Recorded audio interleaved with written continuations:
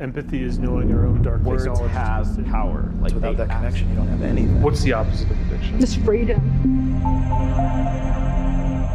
Hey everybody, and welcome to another fantastic episode of Finding Peaks. Here today we got our Chief Clinical Officer and my co-host, Jason Friesma, also licensed professional counselor. And to my left here we have one of our amazing primary therapists, Morgan McKinley, licensed addiction counselor. Mm-hmm.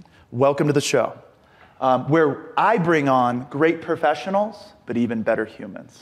So, okay. That's my new thing, man. Tagline? That's my new thing, man. Okay. Where Chris Burns brings Okay. on great professionals, but even better humans. I like that. Let's go. All right. Yeah. So, and I also want to say happy Easter for those that celebrate. For those that don't, happy springtime, happy great weather season.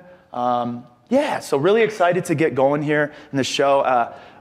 Really looking forward to regrouping and getting into some really good conversation today, and just really grateful to have you both here. So the topic for today that I wanted to discuss, and we haven't discussed it a lot on Finding Peaks, and it is our brilliant curriculum that I absolutely love. And when we're walking through the curriculum here at Peaks, we're walking through really good stuff, really good subject matter that affords people the opportunity to take a trip from the north down south, kind of into the nervous system, and make that million-mile march from head to heart. And I think our curriculum does that in a very special way, through things like identity and purpose, grief and loss, personal history, relationships, Emotional identification and awareness. Substance use and mental health. Substance use and mental health. And I love that. And something I like to point out too is, like, in this curriculum, where we're treating a lot of people who cope with substances, it's very interesting to me that in our curriculum, we barely touch on substance use disorder. Why is that, Jason? Well, it's because at Peaks, we look at substance use as part of any other mental health issue. And really it kind of, it's an old thought process, I think, to think that co-occurring issues are substance use over here and mental health over here. And really, there's a tremendous amount of overlap. In fact, so much overlap, it doesn't even really make a ton of sense to create a huge distinction between the two.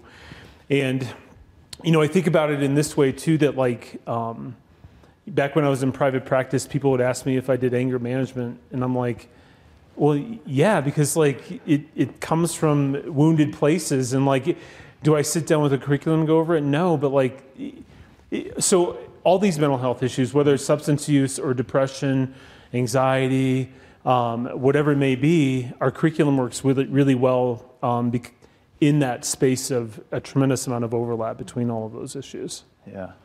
Yeah, that's a beautiful like bridge that we can create. And Morgan, what have you seen on your side of things at the client level through kind of shifting the verbiage that we use instead of addiction? And, you know, have you gotten sober? What is your substance use? What's your drug of choice? This is some of the old verbiage that we used to use, and I think consequently a lot of the field still uses. But what have you seen really at the client level in the work that the special work that you get to do each and every day? Have you seen a shift? And maybe it has to do with shame, maybe it has to do with insight. Yeah, I think that I've not ever worked with a client that is just dealing with substance use problems. I think that that's more of like the symptom that a lot of other treatment centers treat or try to address, but really they're not getting at the root cause. It's kind of my theory that not anybody uses substances because it's fun for long, right? Like it's a miserable life. Yeah. But there's something that continues to drive that. And so getting underneath it, whether it be the anxiety or depression or other mental health concerns, I think that normalizing that within our curriculum and having the language around it has really allowed people to be more honest with themselves and kind of get to that root issue rather than just treating the symptom. Yeah. So. Yeah, I really like that too, because I'm just not an addict. Like it's much more of that. And when you can approach it from the whole person and from a mental health perspective, then when we focus in on mental health, I believe it takes care of things like anger and some of those really rooted issues. As you walk through the curriculum with our clients, really over the last year and a half or 2 years since we've had this curriculum in place, what is some of your more kind of favorite weeks to teach or plan for? Yeah, good question. I love grief and loss. Yeah. Who doesn't? Yeah, right. Yeah, it's like a running joke, I think, with clients going through that week of curriculum, that like us counselors really are like out to make them cry, or like, or kind of these, we collect their tears in our coffee cups or something like Right. that.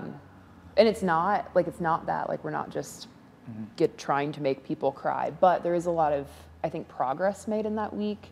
And for me, like, grief and loss is a reason that I am a counselor. And so, like, that personal attachment, getting to see people like work through what I think we've all struggled with at some point or another, is really powerful. Yeah. So yeah, it's a really, really powerful week, getting to kind of walk alongside people feeling anger and denial and depression, and kind of walking through those stages with them. So That's a great point. What do you see as a result of not dealing with one's grief? What are some barriers that come up when you see someone entrenched in their grief, or an inability to have a thorough grieving process? Yeah, I mean, I think that grief is often stunted, right? And I think that even in the DSM in the past, it's not really been like fully acknowledged as this like big problem. And I think actually now they're making edits to the DSM, which is like the diagnostic manual basically for clinicians to kind of diagnose people with different mental health concerns. They're actually finding that like complicated grief is a thing, and it can last longer than it's supposed to. Right.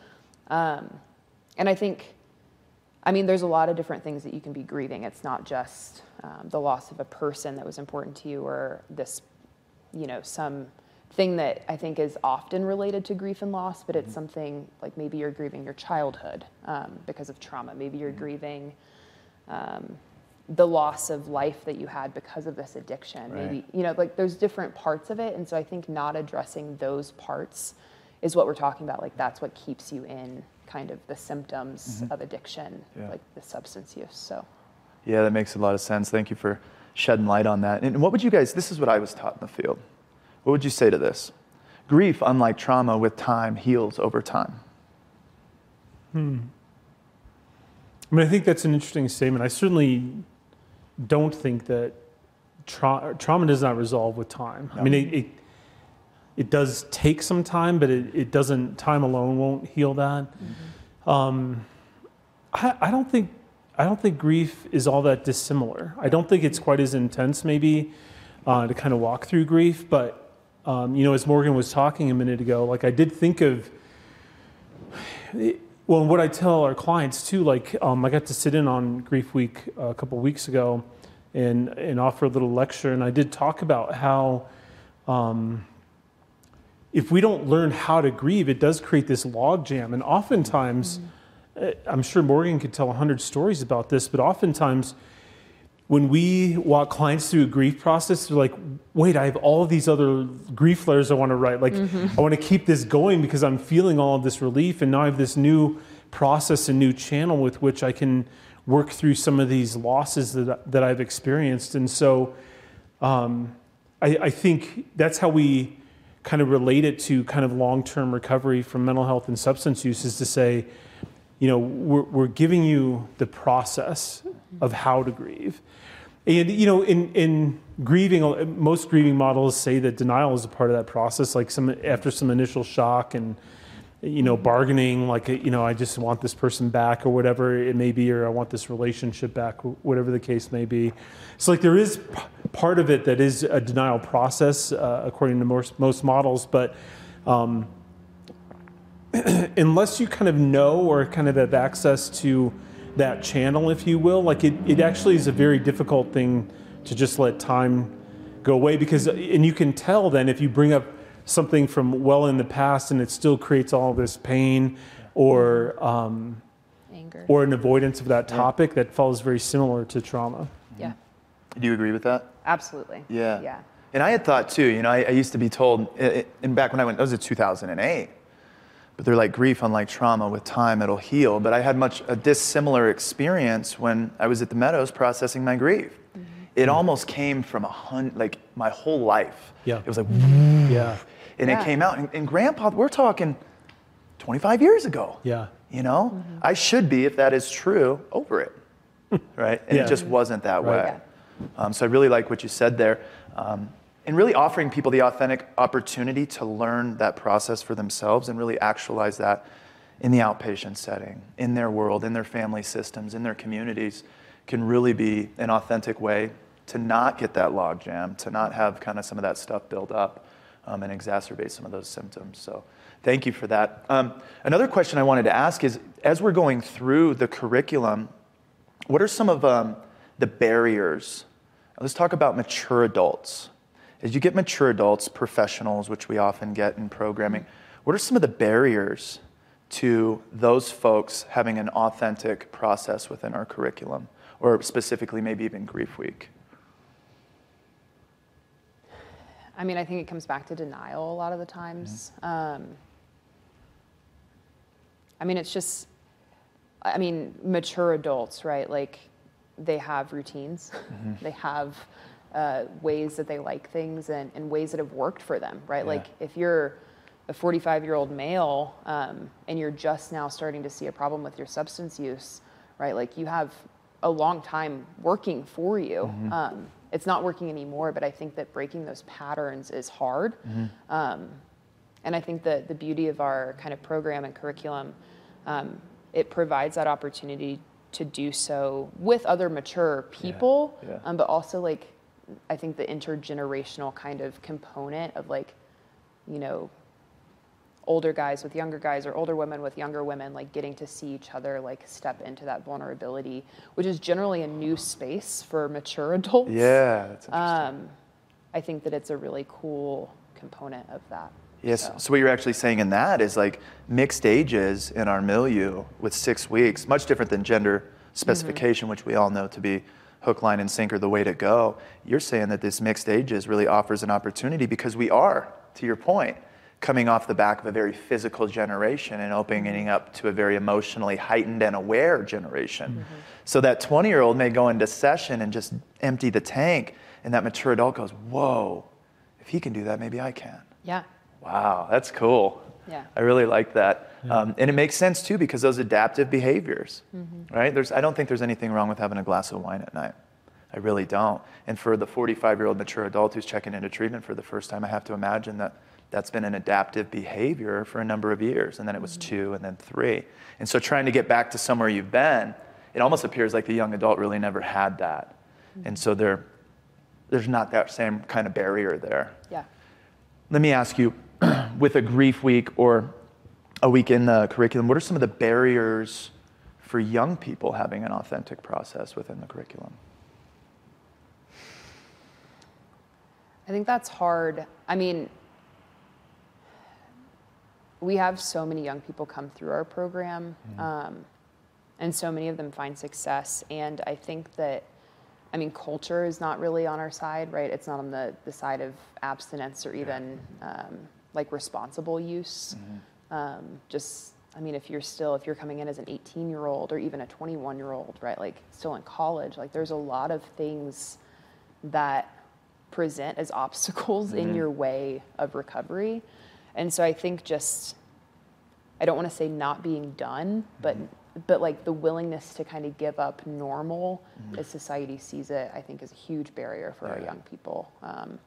That I think, I mean, it's a hard one to overcome, frankly, right? Like, when it's so normalized within culture, so. Yeah, I really like that. What do you think are some of the barriers for young people? For the young people? With our curriculum specifically. Oh, with the curriculum. Okay. I mean, there are some people, I mean, I don't mean to keep going back to grief and loss, but there certainly are 18 or 19-year-olds that are like, I haven't really lost anything. Like, my parents are alive, my grandparents are alive, I've had some flings with a girlfriend or a boyfriend, but I haven't just lost a lot. Right. And it takes really kind of crafty clinicians to weave in there and find elements of loss, whatever that might be, whether it's hopes and dreams or, like, connections with other people, or I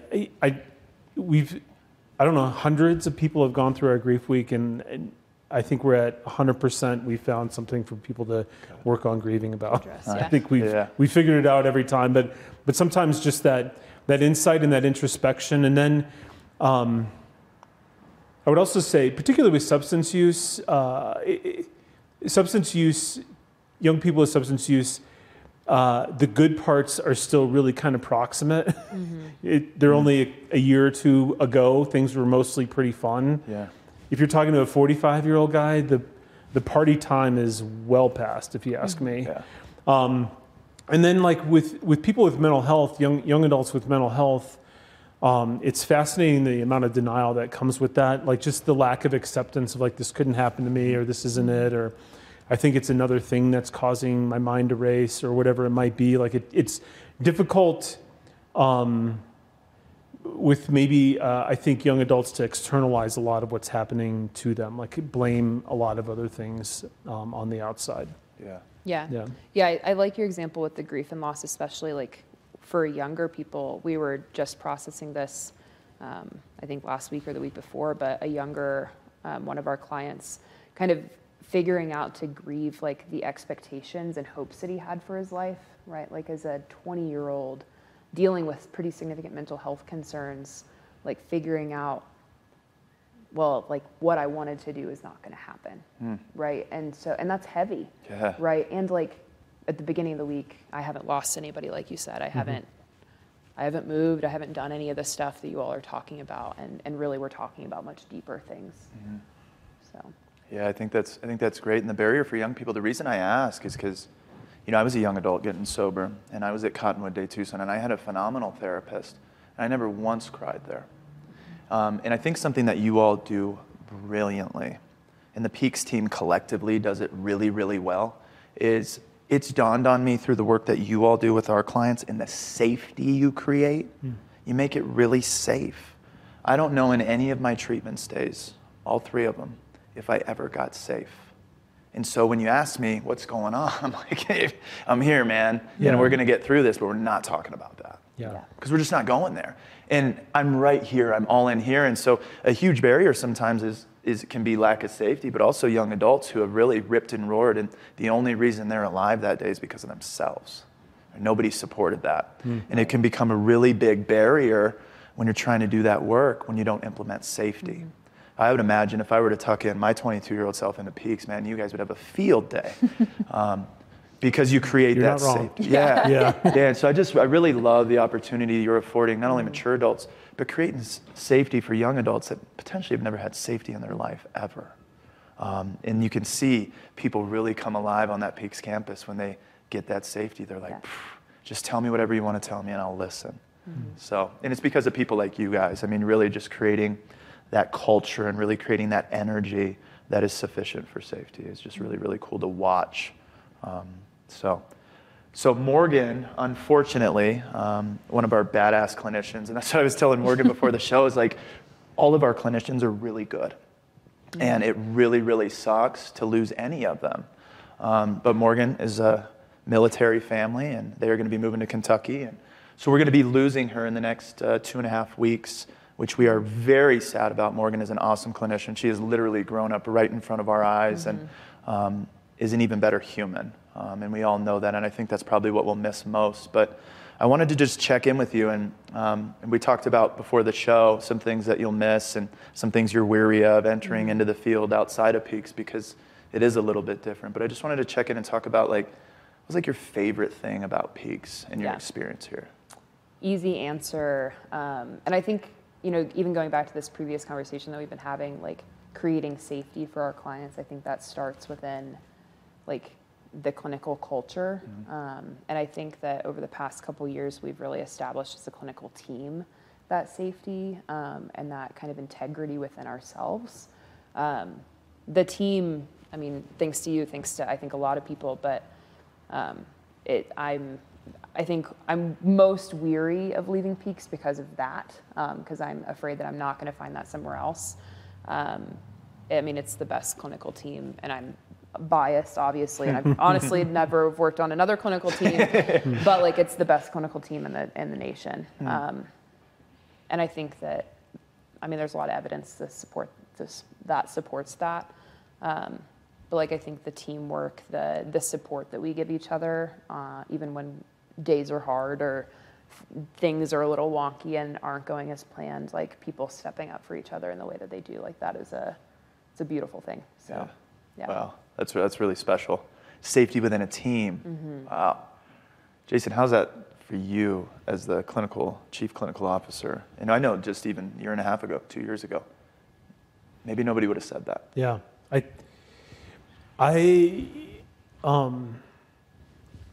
well, we were also talking before the show about our clinical meeting that we had yesterday. I think what we have as a company, and then I want to say particularly as a team, is we have integrity. If we're asking clients to do it, we're doing it too. And, it's interesting. I don't know if it's a coincidence or what, that we're talking about grief and loss. Well, we've started grieving our loss of Morgan, and she started grieving her loss of leaving Peaks. And we're sitting in our clinical meeting with all the clinicians on a residential team, and there's a lot of tissues and a lot of sniffling, and because this is sad, and because we love Morgan, I love Morgan. It's going to be hard to watch her go, and I know that if we all in that room just stuff it down and act like this isn't happening, we're of no service to the people coming into our program. And I can't ask our clinicians to hold space if I can't hold space for them, and they can't hold space for each other either. And I think that's, to me, the magic sauce of this whole thing is that we're no better than our clients. We're in this life thing. It's hard, it's difficult, and we lose things sometimes that we find to be precious, and it's going to suck to have Morgan leave. But we all get to kind of walk through our process. And we've even joked, like, oh, we're in denial right now. Well, we broke loose of that last week. But all that to say, like, I just really think, I think there's an integrity between our curriculum and our team, that we aren't doing things that are out of alignment with how we approach each other. And I've heard it so many times, clinicians coming to me and being like, the clients are saying that you guys seem to really like each other. Or this team really seems to care about each other. And like, unequivocally we do. And that is not an act. You can't make that up. Yeah. And I can remember, in other jobs and certainly earlier in my career, I can remember offering advice that I wish I could take, or offering solution that I hadn't realized myself, you know what I mean? And so to have a team where we can just do that and wrestle with these things, I think it's the biggest privilege of my life, to be honest with you. So that was really cool, and thank you both for coming on. It's just it's really sad to see you go, and I will miss, because I get to sit down and with clients and have a smoothie, and I'll miss, hey, I sat with Morgan the other day and we did this, and where'd you find Morgan? Morgan's phenomenal. I've never had a therapist like Morgan. I will miss hearing that on our campus. I'll miss seeing that bright light that you are. But like I said before the show, I think maybe your mission's a little bigger, and I'm hopeful that you'll see it at the next turn. But when you're talking about leading, and you're talking about leading with integrity, it's really up my alley, and there's two people sitting in front of me right now that do that exceptionally well. And that is something that if I was in treatment, I would follow. And I always put myself in that client's chair, and I look, would I follow? And I would follow. The answer today is a resounding yes. So thank you both for the work that you do for vulnerable people and with each other. That's special. So thank you so much.